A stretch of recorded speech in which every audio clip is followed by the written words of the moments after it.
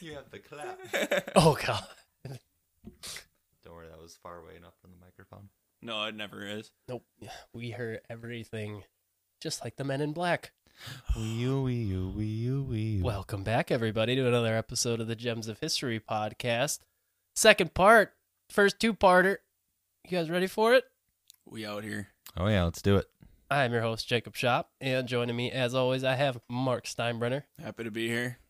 and Evan Rouge. Again, just living the absolute best possible life I can. Wow. So, Back-to-back weeks. Try of to sheer spoil that one, possibility. Steinbrenner. I didn't try to spoil that. I love it. I love it. Good so since attitude. last week, we are all now officially honorary Men in Black. So Yes, very much so. it's been fun learning the ways. Don't remember how to talk well, though. Yeah, we're all 7 foot tall, so Yeah, Jacob talks like a robot now. Very skinny. Yeah. Kind of sucks, honestly. yeah, finally shed that last 10 pounds, so pretty hyped, Took off that pandemic 15. right? Oh, buddy, 50. Well, we hope you guys are all doing well out there. Thank you for joining us again. If you did not listen to part 1 of this series and you're just jumping in now, I would suggest going back because otherwise a lot of this stuff probably won't make sense to you. But if you want to just live life on the edge like that, hey, you live your truth. Be a wild move, but do you? Yeah. I thought he was going to say be a wild moose. I don't know. It's A wild moose. Yes, exactly. If Yep. if you listen to this before part 1, you are officially a wild moose. Well, that's the next T-shirt idea. I You're now the Wild Moose Club. mean, yep, the gems of moose. Well, before we do anything today, if you're listening on Apple Podcasts and you haven't rated and reviewed us, just take a second and think about what you're doing with your life. Do you really want to be a part of the Wild Moose Gang? Is that what you want to do? Because if you really want to be a part and dedicate yourself to this cause, go give us 5 stars. If you can leave a review and just put like a little icon, I hope they leave like a little moose in there. Yes, that's all we need. Yeah. Then also follow us on social media, on Twitter and Instagram, and DM us a gif of a moose. Yeah, we love moose. Yep, big fan of moose I believe it's eye. pronounced meese. Meese. Mooses? Mouse. Mouse, a different animal entirely. Oh boy. If we get 10 reviews in a row of just moose emojis, we will do something Get special. moose I don't know what it tattoos. is, but No, definitely not. We will do another podcast episode. Hey. Wow. you can count Wow. on that. Yep. It'll be all about Oh moose. jeez. That'd be We're do the history of moose. The Moose History Week. I love it. An episode every day during the week of moose facts. Absolutely. Sharks, you had your turn. Now it's time for the time of the shark is over. The age We're of the starting moose. it. Yep. The age of the moose. All right, guys. Well, with that out of the way, got our plugs out of the way at the beginning today. I like it. And So- also just big fan of moose now. Yep. It's official. We finally got it into the airwaves. like we've been holding on. to Yes. this. We are the bravest podcast out there. We're There- finally addressing the lack of representation of moose and I mean, we have this giant portrait of a moose just hanging in the studio. I mean, right? I mean, we can't just not honor their cause. It's a shame we can't show them. I honestly, know. the thing is, you're gonna make me not make me, but like just this, like I'm gonna get a thing of a moose. I mean, You just take like one of the pictures of us recording and we just Photoshop a moose in the background. there has to be like free moose sounds that you can just pipe in. I just assume I'm as sure a I producer, you can just What does a Work moose? What magic. kind of a sound does a moose even make? We've been talking moose Meh. for 4 minutes. 4.5 minutes of moose talk. You can count on a whole week of this. Yeah, All right. that would actually be incredible. And now for all moose themed trivia questions. I I'm can- just I can find that. quick Google out. Yeah. You Google that, and Google's like, The hell? I'll put in like the music from your stubbornness throughout the ages and just like oh yeah, us trying to find moose Yeah. trivia. All right, who wants to start for trivia for this week? I can start. All right. So, when Mexican General Santa Anna had his leg amputated after engaging the French at Veracruz, which, callback, you'll remember that's one of our wacky explorers of history with, I forget his name, but he was the pastry The guy. pastry dude. Mm-hmm. What did he end up doing with his leg, his newly amputated leg? Was it A, sent it to the French general, B, ordered a full military burial, C, had it bronzed, or D, put it in a museum? These all sound like really fun things to do with it. I think it's B. I think he had a burial full ceremony for it. Just Can you sounds imagine, like, something really annoying. A That would 21 gun Yeah, salute 21 for gun this dude's salute. leg. I don't know. It sounds more fun if he had it bronzed because I could just see him like getting into a fight and just swinging it around. That'd be really Right. funny. Yeah, that'd be pretty funny too. I'm gonna go with that one. Okay. Had it bronzed. Okay, so the correct answer is ordered a full military burial. Nice. Good work. In 1838, General Antonio Lopez de Santa Anna had part of his leg amputated after it was destroyed by cannon fire. He subsequently ordered a full military burial for the lost limb. So is that like George Lopez's great grandfather or Something like that, yeah. Could you imagine just like the amount of history in one family? That'd be crazy? Also, And that show used He's to always just, in your home at 2 a.m. when you're Right. sick. he's always like your kind of like wake up call at 2 a.m. Yeah. Low, ride. Duh. All right, Mark, you want to hit us You with wake your... up in like a Sure. cold sweat. Like Yeah, right? That's my sleep paralysis demon. it's just George Lopez. It's just standing in the corner. It's like him jumping on the trampoline in and out of focus. Put it outside your window. I'm on the first floor, so he's just like peeking up and down. No, he's like going That up would and down be in a scary. lowrider with the hydraulics. No way. Okay, sticking with A last lot of week's- chaotic energy this week. I like it. Love it. Let's consume it, use it for our own purposes. Sticking with what I went with last week regarding presidents, who was the first U.S. president to appear on television? Was it Richard Nixon, Ronald Reagan, Lincoln, or Roosevelt? Some of these are obvious, but Yeah. Lincoln. Lincoln. Whoa. The first doesn't televised say in play what- of all time. Oh no! Okay.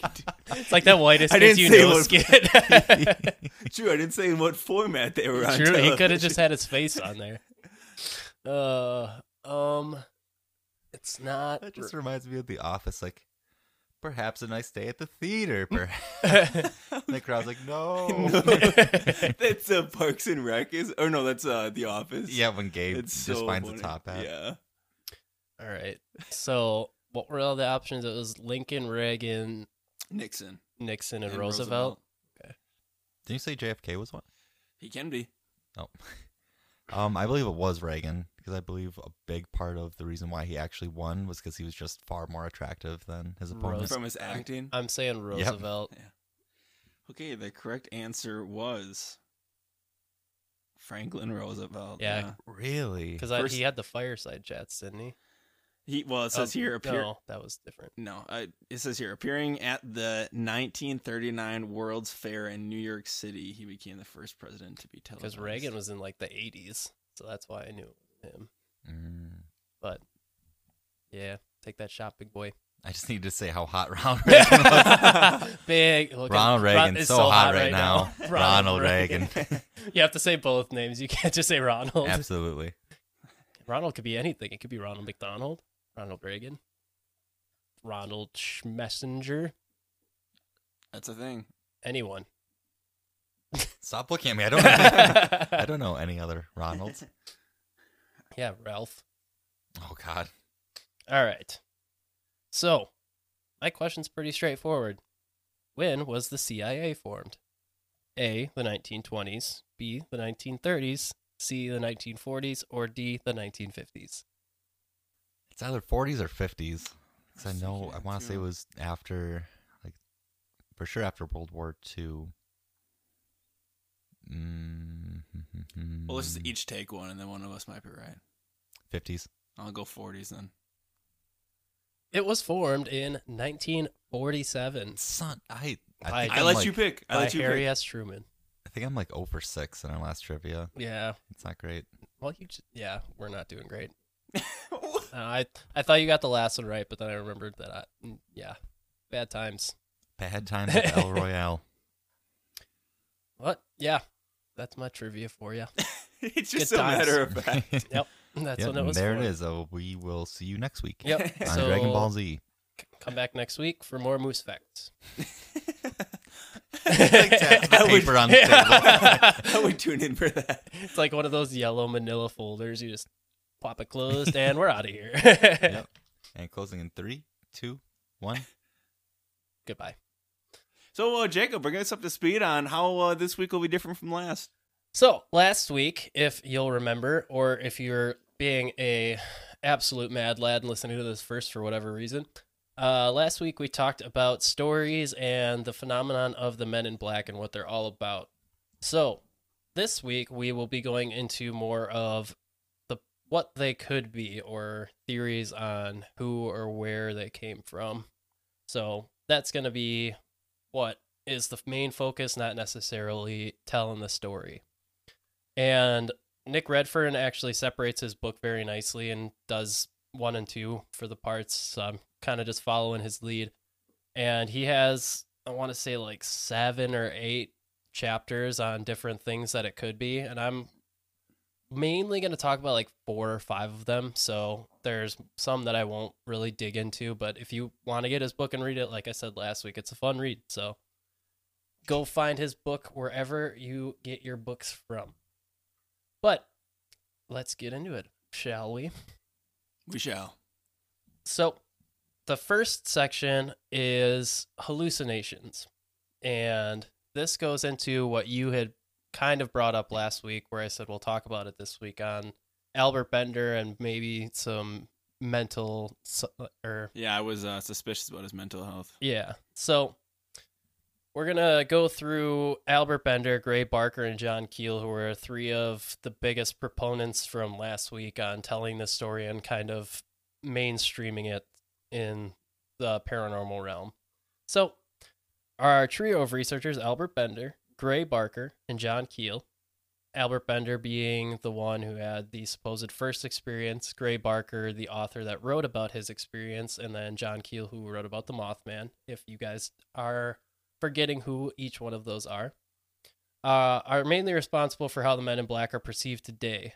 So to begin, we're going to explore them in a little more detail on their personal lives and kind of if what they said has the weight to back what they say, if they're that there's confidence in their words. So in Bender's case, a lot of contemporary and even some ufologists back in the day didn't take that crazy story about his Antarctic military base underground very seriously, because it's far-fetched. What else can you really say? Three alien guys teleported you to the Antarctic Circle to go underground. Did he say that he was like, this all happened in one night Yeah. as well? All right. Yeah.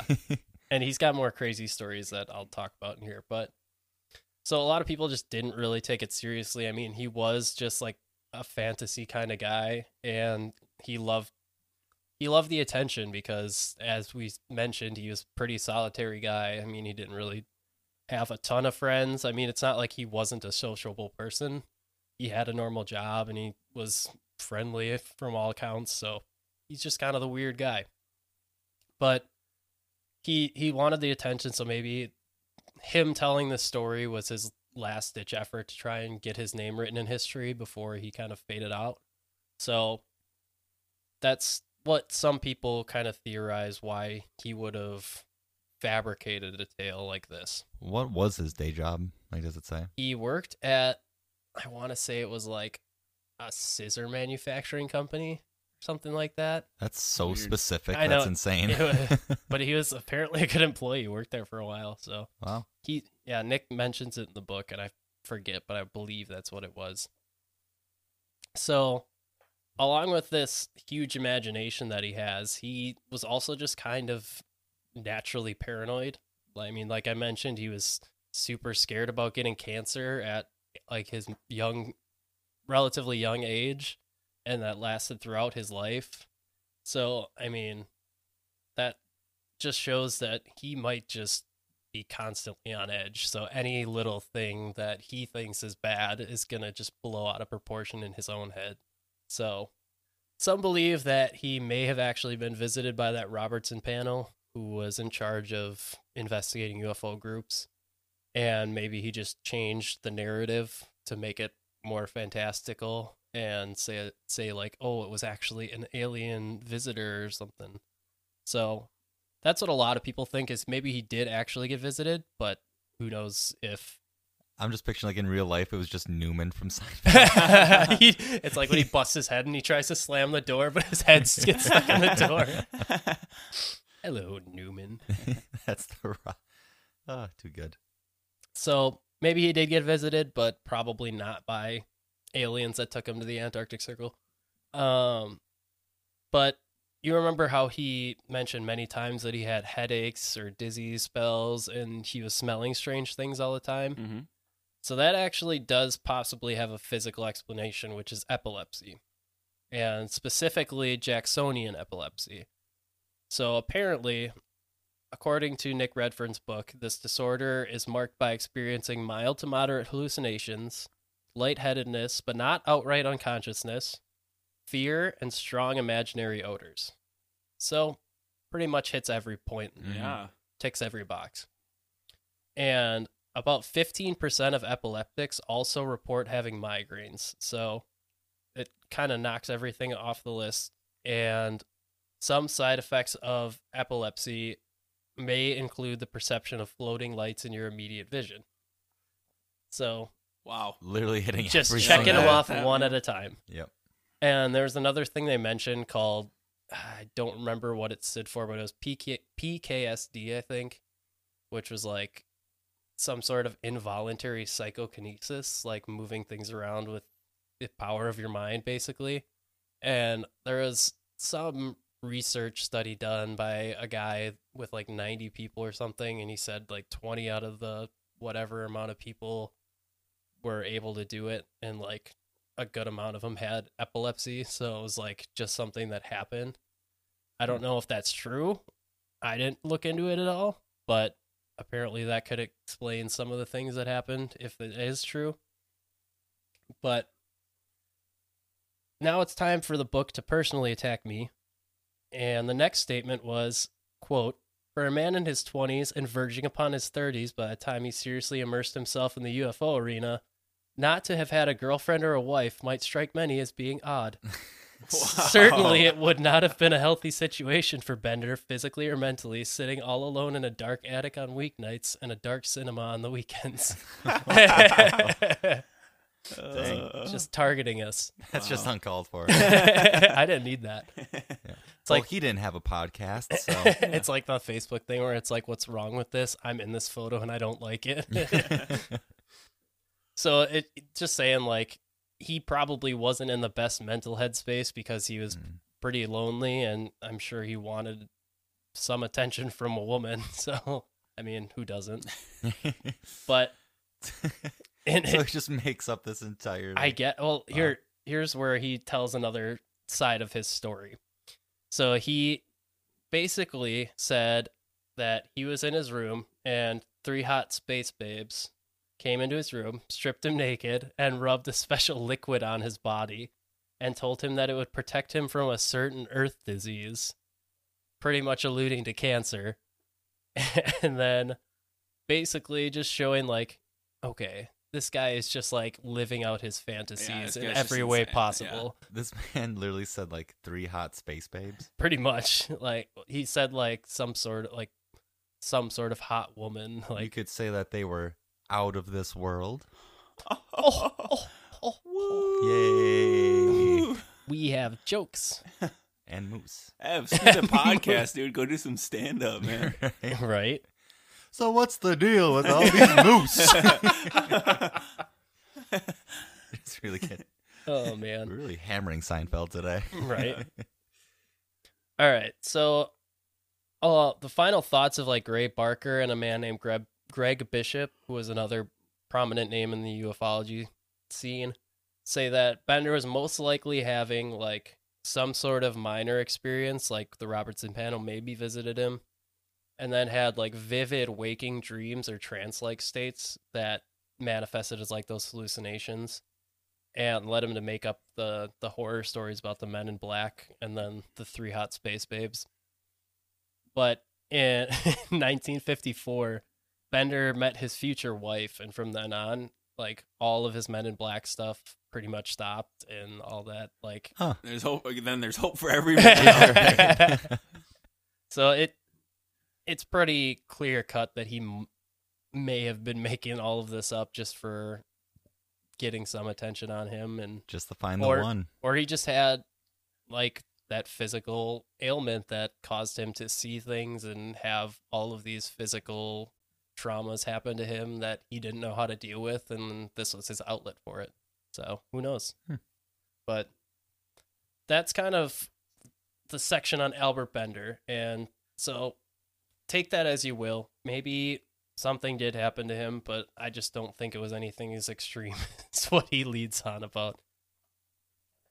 So I still can't get over it. And then 3 hot space. they got space babes. And Like, then they did he- immediately just strip him naked too. Right. It's just like, all right. It's like, It's a little sus. did he put this in his magazine?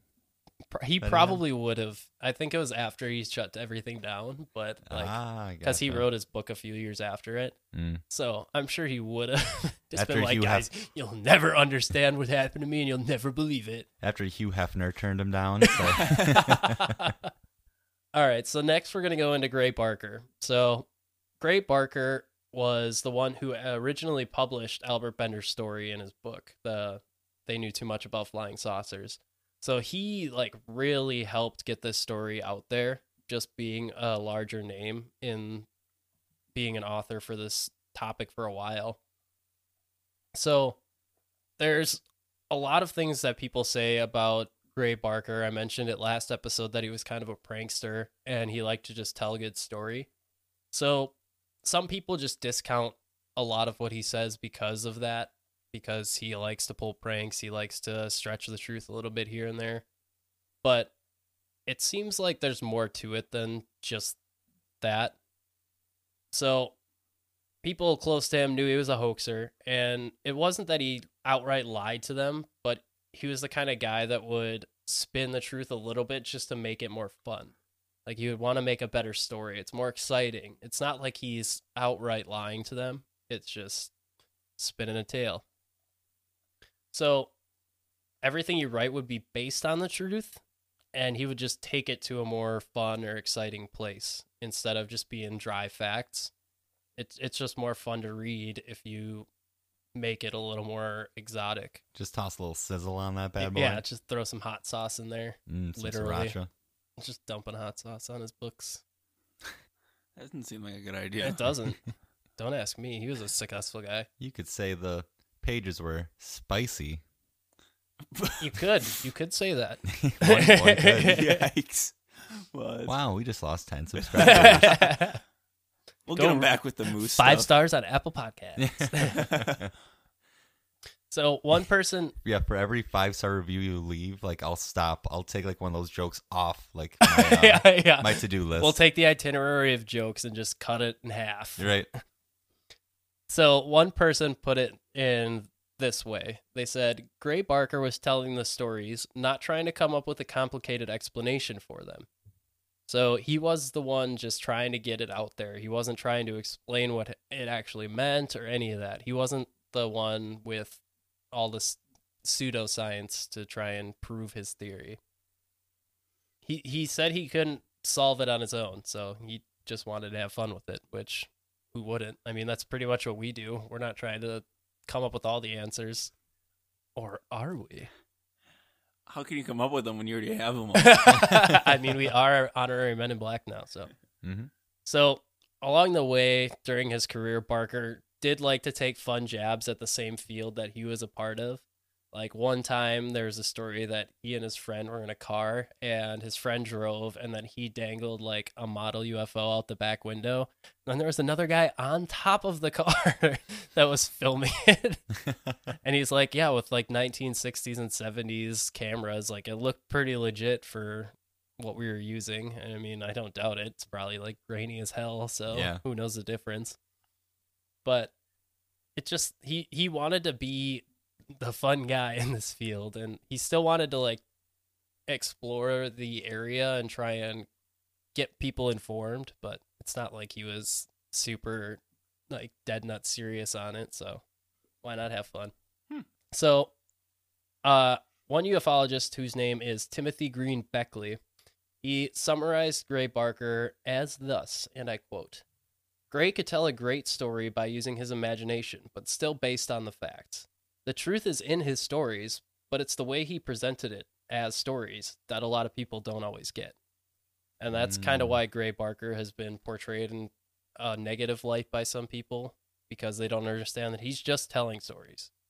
He's not like basing it on just things that he's thinking of. He's taking things that he knows or things that other people have told him and just spinning the yarn. Right, like he's not a historian. Right, exactly. You know? Just like us. Well, we are historians, but I mean, we do have a podcast dedicated to history, so Yeah. I believe that's all that it takes. pretty much. I hope I don't get yelled at I mean, by any historians that listen to this, but We did say already that we covered all of history in like, what was that, episode 11? I think so, yeah. Yeah, so I mean, we already did it. Yeah, this is just bonus. I mean, This is DLC content. this is like the EA Sports, like you have to buy all the Right. downloadable stuff. So perhaps Barker didn't have any personal encounters with the Men in Black like he claimed to, but he used them to add fun to his stories and make them more exciting. And maybe he did have his own encounters, because people pretty much say like the only person that knew what Gray Barker believed was Gray Barker. He didn't really tell you. So it's up to you to interpret that as you will and say like, this guy's full of shit, or this guy is telling a story that I can get behind. hmm So, and lastly, we have good old John Keel, the Mothman boy. So, The Mothman. the Mothman Mothman boy. boy. Superhero or like Mothman boy. Maybe he is. He wrote something about superheroes, which I'll get into. So, you guys are subconsciously tapping into like a lot of the things that I'm gonna bring up. See, we're So part of the Men in Black. We can I just mean, do that now. that's true. We do know it all now. But so John Keel was an interesting character in his own right. He, like, people who met him claim to have sat and talked with him, particularly Timothy Green Beckley, who talked about Gray Barker. He said that he was genuine when he would tell his tale of the Men in Black, and he said that every time he would talk to him, he was like captivated by his speaking. Like, everyone who talks about John Keel pretty much says like, when you sat and talked with him and he told you his stories, like, you were focused on it. Like, he told a great story. He was just like a good speaker. But he was a reporter, and a sensationalist reporter, John Keel, that is. So this is where he talks about the superhero book that he published. It was called The Fickle Finger of Fate. And it was described as a combination of Batman and a Russ Myers movie with naked girls, evil villains, and a hero named Satyr Man. wow. So, What was Satyr Man's no idea. That's all I got. I didn't dig into it any further, but Have you guys I don't know if you've seen this or not. There's like a video, like a small cut meme from footage after Earth Day, where like, you know, there who was that superhero of like Planet, like the clean, Captain Planet? Captain Captain Planet. Planet. Okay, but there were like all these villains like radiation. Yeah. but it says all the corporations after Earth Day, and it's just all of these villains teaming up. Did you find Satyr Man? I tried. The only thing that's popping up is Spider-Man. It literally was like, do you mean Spider-Man? Yeah, try looking up Fickle Finger of Fate. We'll see Should if be we the can other way find it. around. Should be like, if you look in Spider-Man, Do you mean Satyr Man? Literally all I know is that it's like a rip-off of Batman, basically. Except it's got like a lot more erotic stuff in it. The only thing that shows up, This is the only thing that shows up. Just a picture of a trophy with a finger, like doing finger guns, but like with a wing on it. Do you see that? What about under like articles? Does it show anything about it? Live research on the podcast. I mean, not really. Right. I guess you got to go find it from Yeah. John Keel himself. Then 1969 Flying Fickle Finger of Fate Award. no, Award. What? All right. Is it Urban Dictionary? Yeah, nothing. This is. Yeah, I Okay. can't really find anything. Well, I guess you'll have to dig in the internet and the dark web for a copy of the Fickle Finger of Fate to find Seder Man. The dark web. So, Beckley said that John Keel was a fascinating man and a delight to talk to, but he didn't know. He said that like if he saw John Keel and he didn't know who it was, and he saw him in a black suit with like the outfit on, he'd probably think that he was a man in black just by like the way he like composed himself. And someone else said like the same thing. They're just like, yeah, this guy could probably pose as a man in black if he wanted to. And so one time, John Keel told a story of when he had broken down in the middle of wherever, and it was like the middle of the night or like early morning. And he went to one of the houses nearby to ask for help. And he was like, I didn't want to go ask, but I had no other choice at the time. So he said he knocked on the door, and I guess the couple just like thought he was someone with like really bad intentions. Yeah. And so he's like, I think they probably mistook me for someone like a man in black. So, but aside from that, as far as his actual credibility goes, a man who like allegedly photographed a man in black that is talked about earlier in the book that I just skipped over, but his name is Alan Greenfield. He says about Keel in comparison to Barker, he said, Keel got the facts a lot better than Barker on cases that they're both looking at, but Keel was far more credulous and also more easily fooled because, in a sense, he was outside it all. Keel wasn't a ufologist. He was an observer of ufology. So he wasn't himself researching a lot of this stuff. He was just a part of that area of research. He kind of viewed it from the outside. Mm-hmm. So that'd be like us as sports fans watching sports analysts talk about sports. That's basically what John Keel did. He wasn't doing it himself. He was just watching. But another testimony about Keel from Greg Bishop that we mentioned earlier stated that he was one of the best at writing nonfiction, but also telling a story in a fun and attention-grabbing way. And he was also not above bending facts here and there, but he always did it with the intention about getting his point across better. So he also did a little what Gray Barker did, but just not as extreme, where it was pretty much like just spinning a yarn. It was more so just telling the fact and exaggerating it a little bit to make it more readable and to emphasize what he was trying to say. And everyone who talks about him says like whatever John Keel wrote was what John Keel believed, as opposed to Gray Barker, where no one knew what he believed. So that gives a little more credence to John Keel's writings about the Men in Black. If he believed all of what he wrote, maybe there was something to it. Yeah, it's like two completely different schools of thought, almost like on a certain subject. Yeah, right. I mean, they're doing basically a similar idea, just different ways. Mm-hmm. So to close the book on Keel, we're going to go back to Brad Steger, who was the guy that had the poltergeist activity happen to him that I mentioned in the last episode. He claimed to have talked to Keel about his encounter with the Men in Black. He said that Keel and himself were both large and like well-built men and responded to threats head-on. Like he referred to it as a bull charging towards the red flag. That's how they responded to being threatened.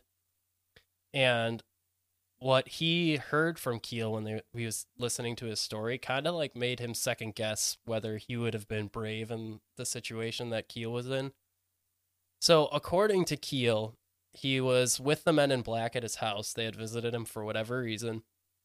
And one of them just reached underneath the sink in the kitchen and grabbed a jug of Clorox bleach. And they were like, what is this? And he's like, it's a powerful disinfectant. Like, be careful with it. And they took the cap off and like passed it around to all three of them. They all sniffed it. And they're like, is this Clorox? And he's like, yeah. And he's like, now put it back. Otherwise you're going to spill it on the floor or something. And instead of putting it back, they passed it one by one to each other and each took a huge swig out of the bottle. No way. What? Yeah. So that was the story that John Keel apparently told to Brad Steer. So That's weird. And lethal. not great. I wonder if they were the ones that started the whole Tide The Pod. Tide Pod craze, challenge. Yeah. Yeah. So that would be a little intimidating if 3 guys that you didn't know that were really weird just drank your bleach and then walked out. Right? Can you imagine? Like, can I get a glass of milk? Nope. I have some bleach. I have if you'd rather. Clorox. Is Clorox milk? No, it's not. So, in conclusions with their writings on Gray Barker and Keel, it's safe to say that they both had a huge impact on how Men in Black lore was viewed and like what the core tenets of Men in Black lore in general are now. And Albert Bender too, he had a huge impact. All 3 of them, they pretty much came up with the bullet points for like Men in Black encounters at this point. So whether what they say is true or not, they formed an entire thought on what these people or what these things could be. So they're important even if they're making stuff up. Mhm. So Yeah. Otherwise, we'd have pretty much no idea Exactly. about any of this. we wouldn't have the movies if they didn't come out with a lot of this stuff because there wouldn't have been anything really. So So these 2 made Will Smith. Wow. wow. Hey, band. Do you know the YMCA? Is that how we're gonna get back into it? Yes, absolutely. All right. That video still just lives so rent free in my head. It's so good. Hey, band. Do y'all know the YMCA? I don't want to get wet because I just showered. All right. So after Bender, Barker, and Keel, he leads into more of the interesting theories on what things could be. So first one is tulpas. You guys absolutely know what that is, right? Did you mean to say tapas? No. Toppers. Yes, pizza. The Men in Black are pizza. It's like that. I'm Jimmy, Not thinking- even delivery, guys. Just say No, it's actually I'm just pizza. thinking of that Jimmy Neutron. that Jimmy episode. Neutron. Yeah, Oh my with the God. floating pizza. That And then tells, and then when Pizza Woman wakes up her husband and says it was just a dream Yeah. of pizza. Oh, what a good show.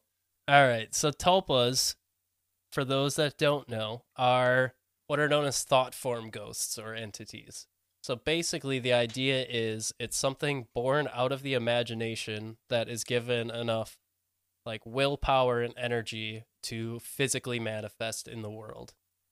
So they use that focused energy, and once they get enough of it, if you like help, basically it's like a plant, like if you water it and help it grow, it becomes bigger. That's basically what happens is if you give it enough of your energy and enough of your focus, then it'll become strong enough that it can become an independent entity and go out on its own.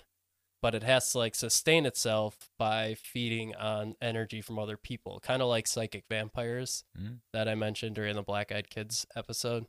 So there's a story in the book. I didn't write it down, but the gist of it was there was some sort of monk, I believe it was, or some sort of teacher that just basically sat down and focused on creating an image of, I believe it was a man, like it was an image of a monk that the person created in their head, and they sat and focused on it for a long time, like weeks, months, whatever it was. And eventually they were able to see that a figure, an apparition of that in real life. And at first only they could see it, but then eventually it got strong enough that it could like interact with things and stuff. So that's one story they say like backs this up. And they think that maybe the Men in Black or something like that.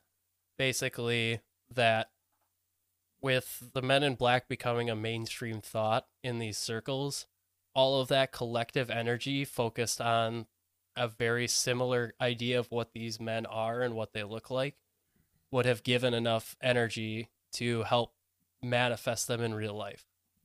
Okay, I mean, I follow. That makes sense. Yeah, so That'd almost be like explanations for the creations of all ghosts then. Like Yeah. People just believed in demons since Yeah. the beginning of thought, Right. essentially. and the thought is that if these things are given enough power, a lot of the times they're going to want to pretty much break free from the control of the person that created them. Mhm. And a lot of the times that makes them into more of like a malevolent spirit rather than being a friendly spirit.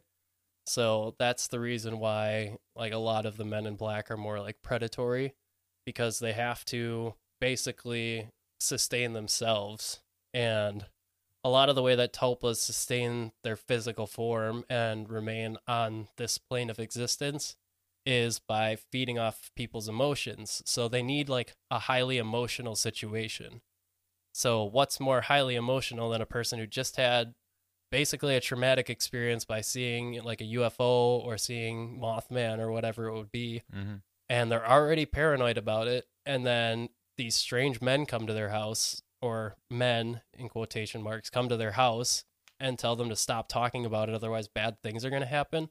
Obviously that person's going to get even more emotional about it, and then they Yeah. can just feed on that and keep themselves sustained. Especially when you see him and his two best friends just down bleach. Yeah, down bleach or rub their fake lips off their mouth or whatever. Or it make is. a coin disappear. Yeah. So, I mean, Well, that's just mad. That's just magicians. well, yeah. And then he hit him with the thumb. Like the flower that squirts out water. Then he got his card right. Is this your card? No. Oh, hard stop. Okay. No, I'm saying it's not my card. Oh. Okay. Oh, is that a snore? Nope. So this is like somewhat confirmed by the Mothman encounters. Like when the Mothman was being seen, a lot of these people were really emotional about it, and whether it be that they're scared of it or whether it be that they're excited to try and find out what it was. And then there was a lot of Men in Black sightings that corresponded with all these Mothman sightings. But then once everything with the Mothman died down, so did the Men in Black. So that could be said that they didn't have anything to really feed off of because there wasn't any more highly emotional people that they could go and kind of terrorize, and they just didn't have enough energy to keep existing there, and they faded out. So, I mean, if you think about it in that way, it makes sense.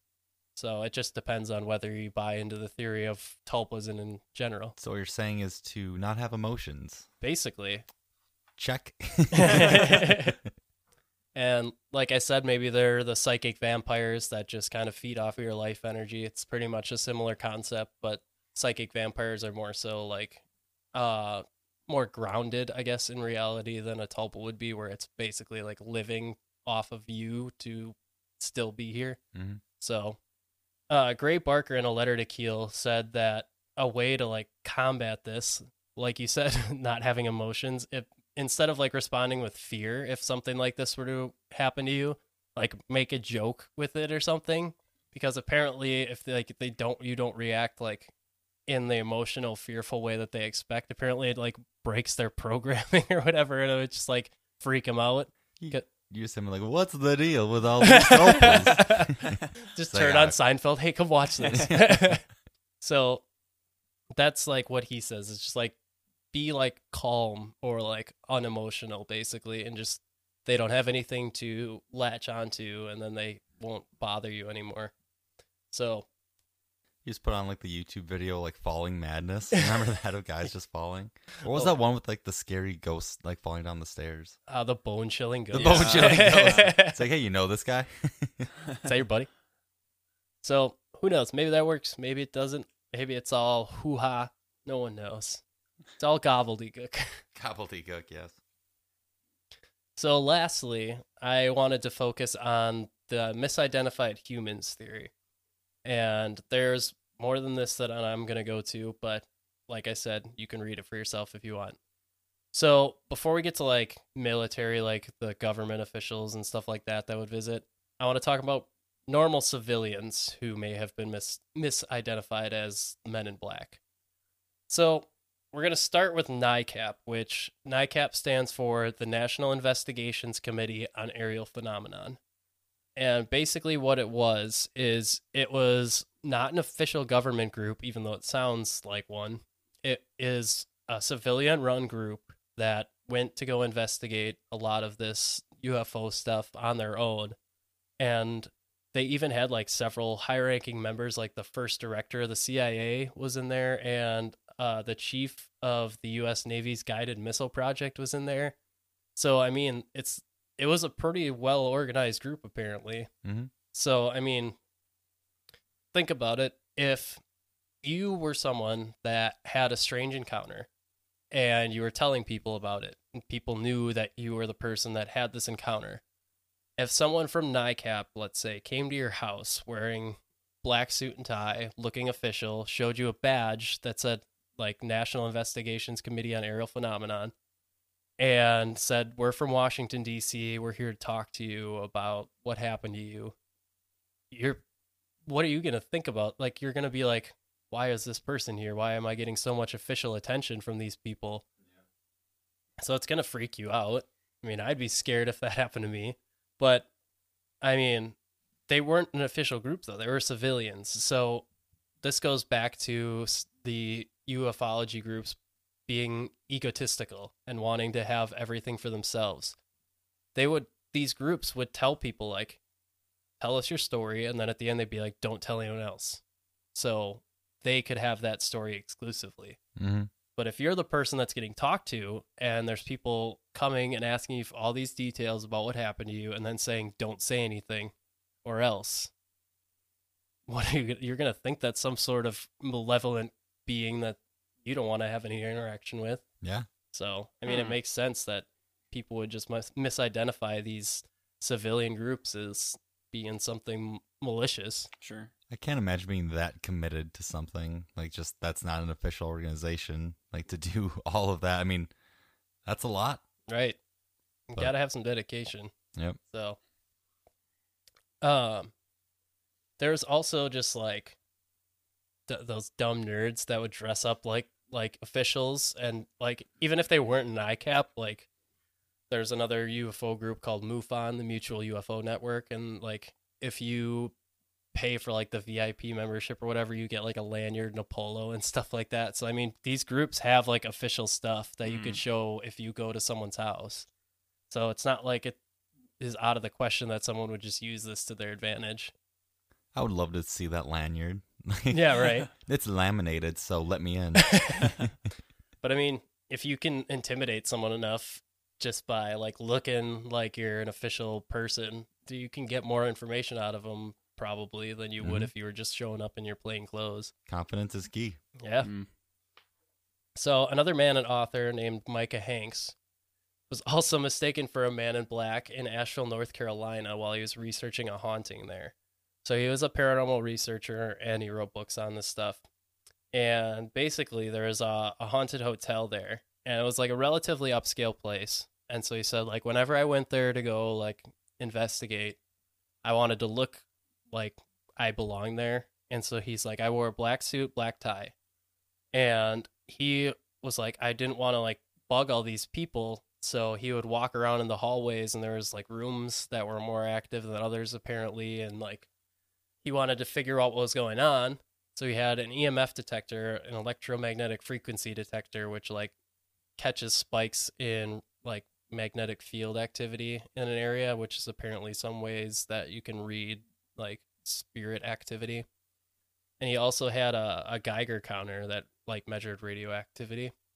And he would like keep them in his pockets, and he would walk through the hallways, and like when he didn't think anyone was watching, he would pull it out and try and like check the measurements and whatever.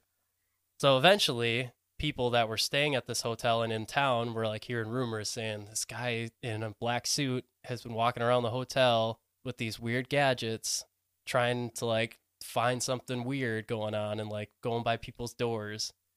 And so he heard these rumors, and he's like, that's weird. I've been there a lot. Like that, I wonder what that could be. And then he's like quickly realized, just like, they're talking about me.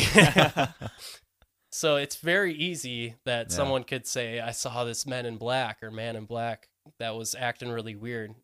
Could just be an awkward guy in a suit trying to do something weird. Like, you never know. So the moral of the story, never wear like black on black. Right. So next we're going to go on to the government side of like misidentifications. So one man named Joe Perry, who lives in Michigan, he was a professional photographer. I believe it said for like 30 years. And he took pictures of the moon with his telescope pretty regularly. So he had like thousands of photos, pretty much similar location, pretty much same photo. And eventually one day he developed some of them and he saw something weird in one of them. So he took the photo and got it like blown up bigger.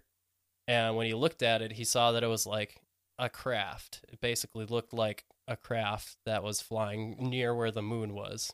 I thought this was going to be so preposterous. I was going to say something crazy like, he saw a man on the moon. With a fishing pole. That's where it came from. I just saw a DreamWorks movie.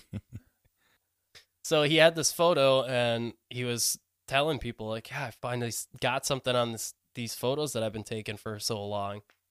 And eventually he had a visit from 2 FBI agents who came where they asked him like all the details, like, what did you see? Can we see the picture?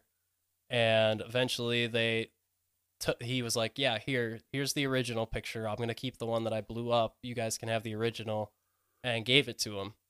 And they took it and he never saw it again. So he tried to like contact them and be like, I want my picture back. And they're like, basically they said like, nah, that's not going to happen. Like finders keepers get lost. Yeah. And they tried telling him like, oh, it's nothing. Like, you don't need it back. It was just a developing error. Like, it wasn't actually like a craft you saw in there. So you don't need it back. We're just going to throw it out. He's like, no, like, I want it back. I don't care if it's nothing. And so the newspapers and him at that point were pretty much both being told, like, shut up. Like, don't talk about this anymore. It's all over. Like, you're not getting it back. And Hoover said that he had to like settle things with the newspaper in one of his letters to a CIA correspondent or something like that. So basically he admitted like we had to hush up some people to try and get this to stop being talked about. Whether that means it was just like, we don't want this misinformation out there, or something actually of note happened. Who knows why they would have done it. Mm-hmm. But either way, it's just kind of weird. And that just proves, though, that like FBI agents were coming to people for this. It wasn't just the Robertson panel and stuff. There's like legitimate people out and like hunting for these people that have claimed to see stuff. So another story from the UK tells of a girl named Anne, a 16-year-old named Anne. And she was from the British county of Somerset. And she said that one night when she was looking out her window, she saw like these strange lights floating out there. And it like grew brighter and dimmer, pretty much like as if it was going closer and further away. And then eventually it like just kept going, getting smaller, and then just like faded out. And so she kept seeing this like repeatedly night after night. And she wrote notes about it in her notebook, and she like drew out the trajectory that it always went with like a pen and paper and stuff. And at that point, she was like, I got to tell someone about this. So she called the Royal Air Force Base that was, I would assume, nearby. And they dispatched someone to her home, her family's home. And the man, he came in and he announced himself as a Royal Air Force official. He didn't say who he was officially, but he just said he was from the Royal Air Force. And they kind of just said, like, makes sense. So apparently he sat with Anne in her room at night with, like, looking out the window where she saw all this stuff, trying to see it himself. And the first night, nothing happened because it was too cloudy. Second night, it just didn't show up. And then the third night, it finally did show up. So Anne said that once it showed up, he started taking photos of it, but he seemed like super unfazed by it. He didn't freak out and say like, what is that or anything. He just was super nonchalant about it. And then he took his photos, got his camera, asked her for the notes that she took and the drawings that she had made, and left. And so that was pretty much the last that they had heard about it at that point. But eventually, through the British Freedom of Information Act, some files got declassified about this and said that the man was actually his name was Sergeant J.W. Scott, and he was a part of the Royal Air Force's elite branch that specialized in espionage, counter-espionage, and disinformation. So it would make sense that he would go out there because who knows what she's actually getting this or where she's getting this information kind of thing. So Also explains why he wasn't phased at all. Yeah, right. Like this is what he does. Another day in the office. Yeah. So I mean, that just shows that it's not just civilians getting misidentified. It's also actual government officials, or G-men, as people call them, that are coming out and looking at this stuff. Because I mean, why would a government would take that seriously if there's people saying we're seeing strange flying stuff around our house? Yeah. So that's similar to today with all the disclosure that's been happening. I mean, they're still saying we don't know what this stuff is, so they're going to take it pretty seriously. Mm-hmm. And Tom DeLonge is on the case. He is. Yeah. And I don't know if you have any experience with that stuff, Mark, at all, but like I know in the Navy you probably have just heard like from other people Yeah, it's that time to worked spill there. the I'm not beans. gonna make you like tell secret stuff. I'm No, just I saying know. like in general. I love that has to be qualified. Right? Like he's just gonna give up all the net. Yeah. Where's the national treasure? Yeah. Well, we are Men in Black now. But So. what I will say is there's there's things in place for pilots to report what they see if they can't explain it. And obviously that stuff gets looked at after the fact. So, Do you know what Project Blue Book is? I have heard of Project Blue Book. Yeah. So that Project Blue Book was like a way for pilots to log different encounters that they had. So it was like the first official like thing saying like, hey, if you have a weird encounter, we'll record it here, kind of thing. Yeah. So Is that where Project Bluebeam came from? no. Yeah, and then Every time I it comes full circle. Yeah. See, when I was looking up Project Bluebeam stuff, every time it was like, did you mean Project Blue Book? I'm like, oh, I didn't mean Project Blue Book. Otherwise, I would have typed that in. But yeah, so with those two stories, it's pretty clear that there are government officials who use like the image of Men in Black just as like a fear tactic, basically to intimidate people into giving them what they want and saying like, hey, we're going to do something bad if you don't cooperate with us. So if you're a simple farm folk out in the country that sees something weird and you get visited by a government official who tells you shush up or else, you're going to say, yeah, I mean, you don't know what's going on. You've never seen these guys. So All right, just trying to grow some cabbages. the cabbage guy. So that's all I'm going to go into on the theories from my end. There's more in there. The list of them goes time travelers, demons, spirits, or tricksters from folklore. So I almost did the time travelers one because that's a really fun one to go into, but it probably would have taken quite a while to go into it. So and then we would have had to go into background of time travel and all that stuff. So we'll just do a time travel episode one day, maybe. So, but that's what I wanted to. Those were the three that kind of stood out to me, or 3 or 4, whatever it was. But like the misidentified one probably accounts for a good number of them, but I don't think that's every single one of them. So who knows what? I don't know. It's pretty cool.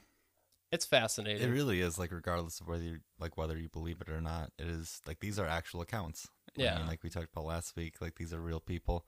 Granted, the Space Babes is a little far fetched. Wait, what? I thought that was most like down to earth thing. He just gets transported to Antarctica. Yeah, Right. To get some strange liquid rubbed on his body by space babes. Yep. It's so dumb. It's like, what is a space babe? Yeah, right. So after all this, what do you guys think on it? Like, what are your final thoughts? Do you believe a lot of this stuff, or do you think most of it's just...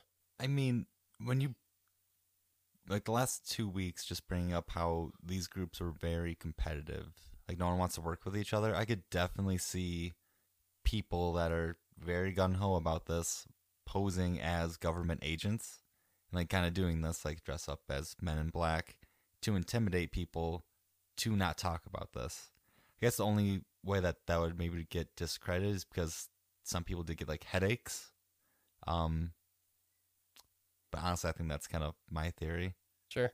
Yeah, I'm not convinced, but I will say it's interesting. I do think some people were clearly visited by somebody, and it's hard to explain what was what, but sometimes I just wonder if people are using their imaginations a little bit. We talked about that one guy who would like take maybe something that happened, maybe he didn't, and then would turn it more into like a story. So it does sound more like quality storytelling than it does something that really happened, but I do think some people were visited by certain individuals or think they saw things or did see people in suits, but had nothing to do with anything that we're talking about. Yeah. Especially in the times. I mean, like that was just common wear for a long time. Right. Exactly. So that's kind of where I stand on it. That being said, I'm not ruling out that there wasn't some weird tendencies that happened. That's kind of where I'm at too, because like the script that we read from Dr. Herbert Hopkins, he really had nothing to gain from telling that story. I mean, it's not like it would have benefited him in any way, really, unless he wrote a book and made a bunch of money, which I don't believe he did, because otherwise it would have probably been another source that I would have looked at.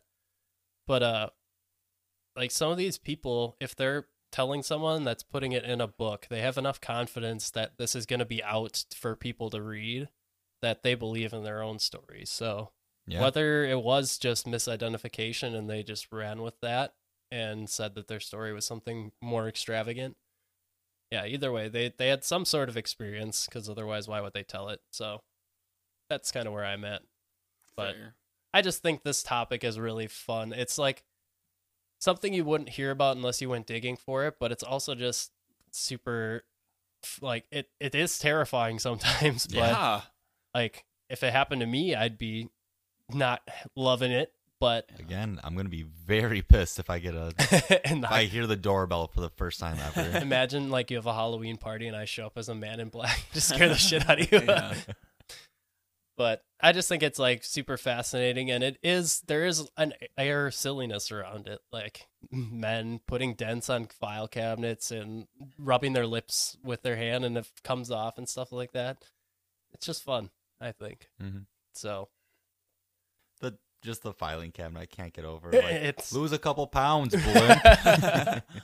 But you guys can let us know what you think. Tag us in your comments and stuff on social media, like we mentioned, at Gems of History Podcast on Twitter and Instagram, or email us gemsofhistorypodcast@gmail.com. Maybe you guys have had stories or experiences with Men in Black. Let us know about them. We'll tell them on the show if you guys want. Yeah, that'd be pretty cool. So, but that's all I got for you guys for the Men in Black. I hope you guys enjoyed the first 2-part series on the podcast. Yeah, that was really sure fun. did. Yeah. So, And just like a very interesting topic that, I mean, I had no idea before today. And like I said, It's like literally every single topic you do, I'm like, wow, I learned a lot today. and like I said, it runs the gamut of like everything creepy or everything like paranormal. So I think that's one of the main reasons why I like it so much, just because there's nothing really left out from it. So it keeps things entertaining. But Ev, we're coming back to you next week. We are. Oh, man. I hope you're ready. No sprinklers of any teasers. All right. All right. Got some couple things brewing, Okay. couple fan suggestions. Ooh. Maybe dive into that, or I do have like a huge list of what I want to do. Well, we covered all the history, so. Again, this is DLC. Did we put Moose on that list now? Oh, I mean, I didn't want to just give too much of a...